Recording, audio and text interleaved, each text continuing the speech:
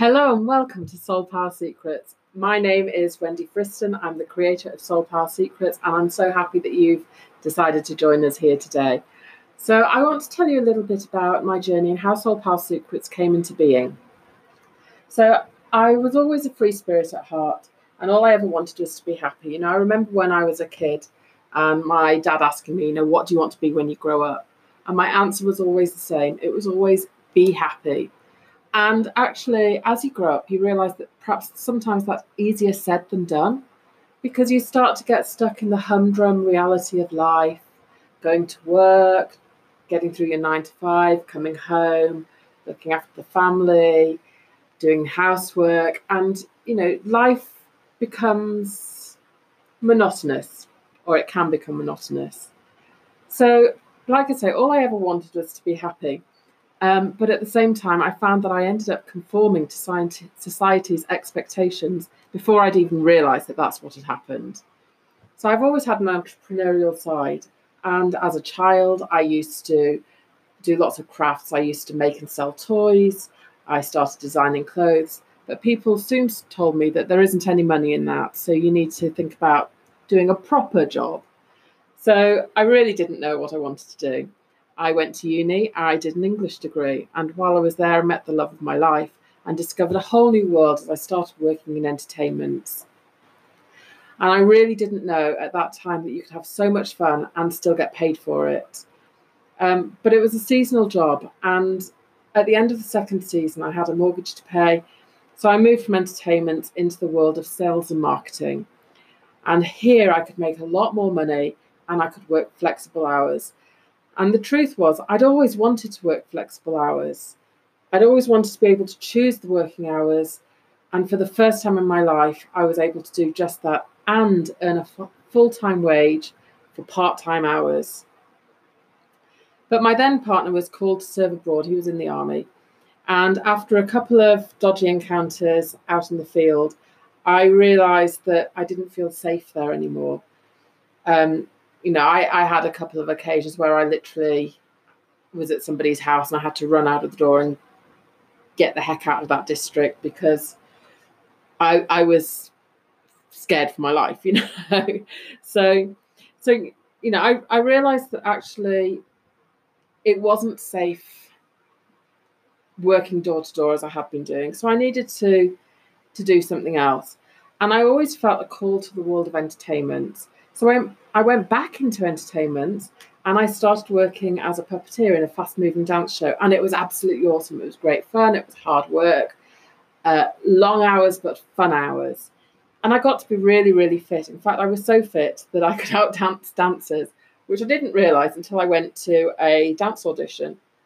And I found that I had a lot more energy than the dancers who'd come out of dance school. And I was like, how has that happened? But I felt really energized and I had a real zest for life. So that was a really memorable achievement. But once again, working in entertainment, it's great fun, but it's always been considered to be kind of a little bit of a feast or famine situation. And this was a seasonal job and I had bills to pay. So I ended up working in finance. I worked in a large call centre and I worked through various customer service and administrative roles, eventually becoming a project manager and subsequently becoming a team manager. And it was great. The money was great. The working environment was great. But it didn't make my heart go skippity skip. My heart didn't skip a beat. And by this time, I was actually single. And I thought, there's got to be more to life than this.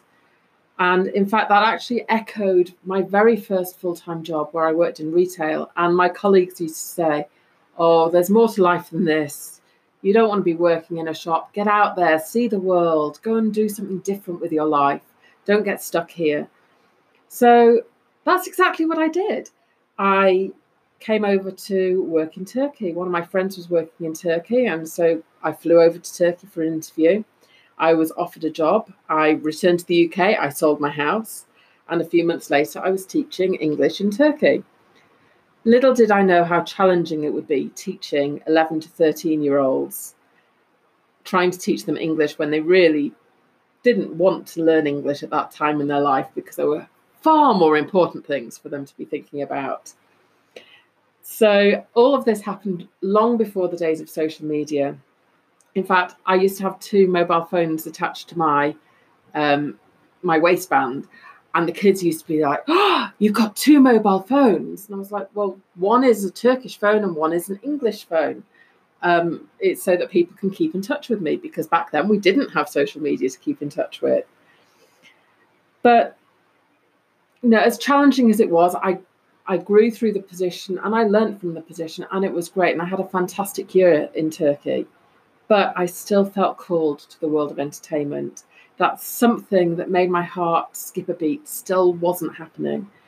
So I returned to the UK, and I was intending to get a job working in what we call theatre and education, which would be taking the drama and entertainment side of things to foreign schools and teaching students language through drama. And I thought that's a combination of everything. It would be absolutely fantastic.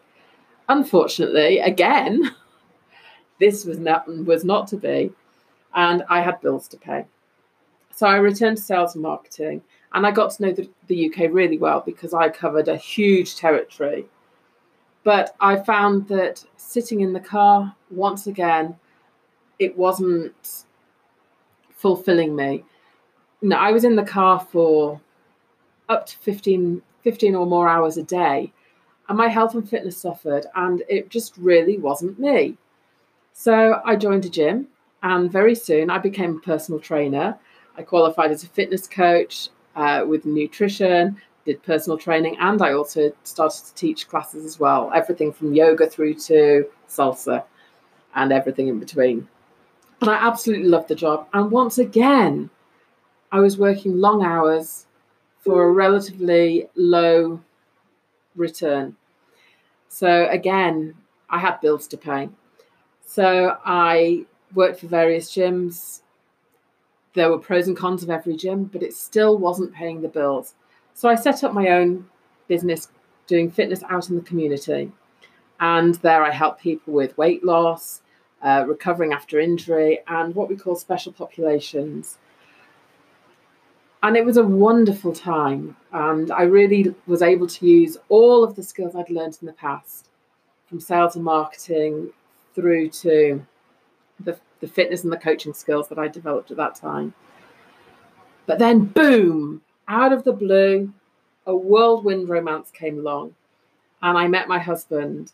Within 8 months of meeting, we were married, and we came to Turkey for our honeymoon. And while sitting on the balcony, he said, I could live here.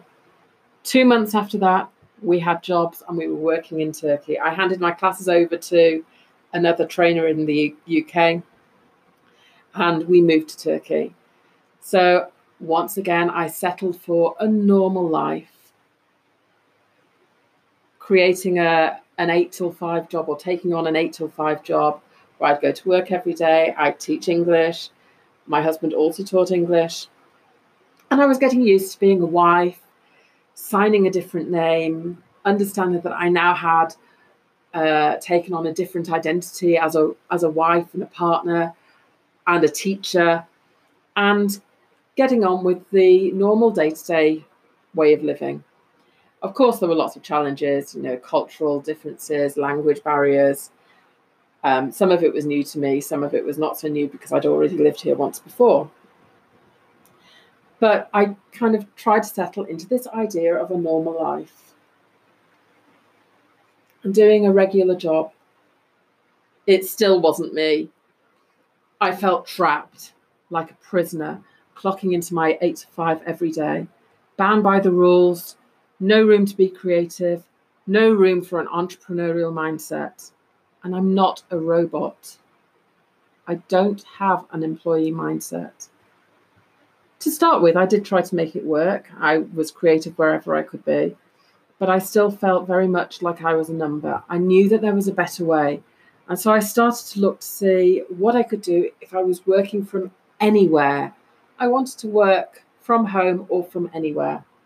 I trained as a copywriter and I studied all things digital marketing. And I thought that this would be the ideal way to set up a work from anywhere type of an occupation or a job. But then various things happened and I had to move house suddenly. That put everything onto a back burner. I was living in a concrete shell and I started to become a shell of the person that I was. So my time was spent making that environment as bearable as possible.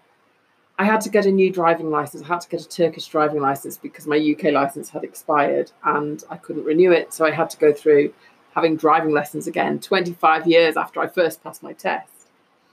I spent a lot of time traveling, anything to not be at home because I didn't enjoy being at home. So much for wanting to work at home. I didn't like the place I was living in.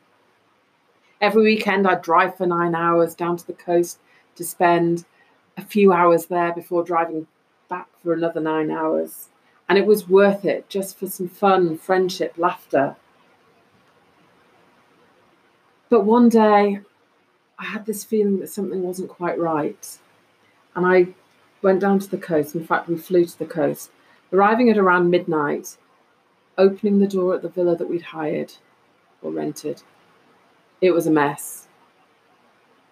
We called friends and we ended up spending the night with our gendarme.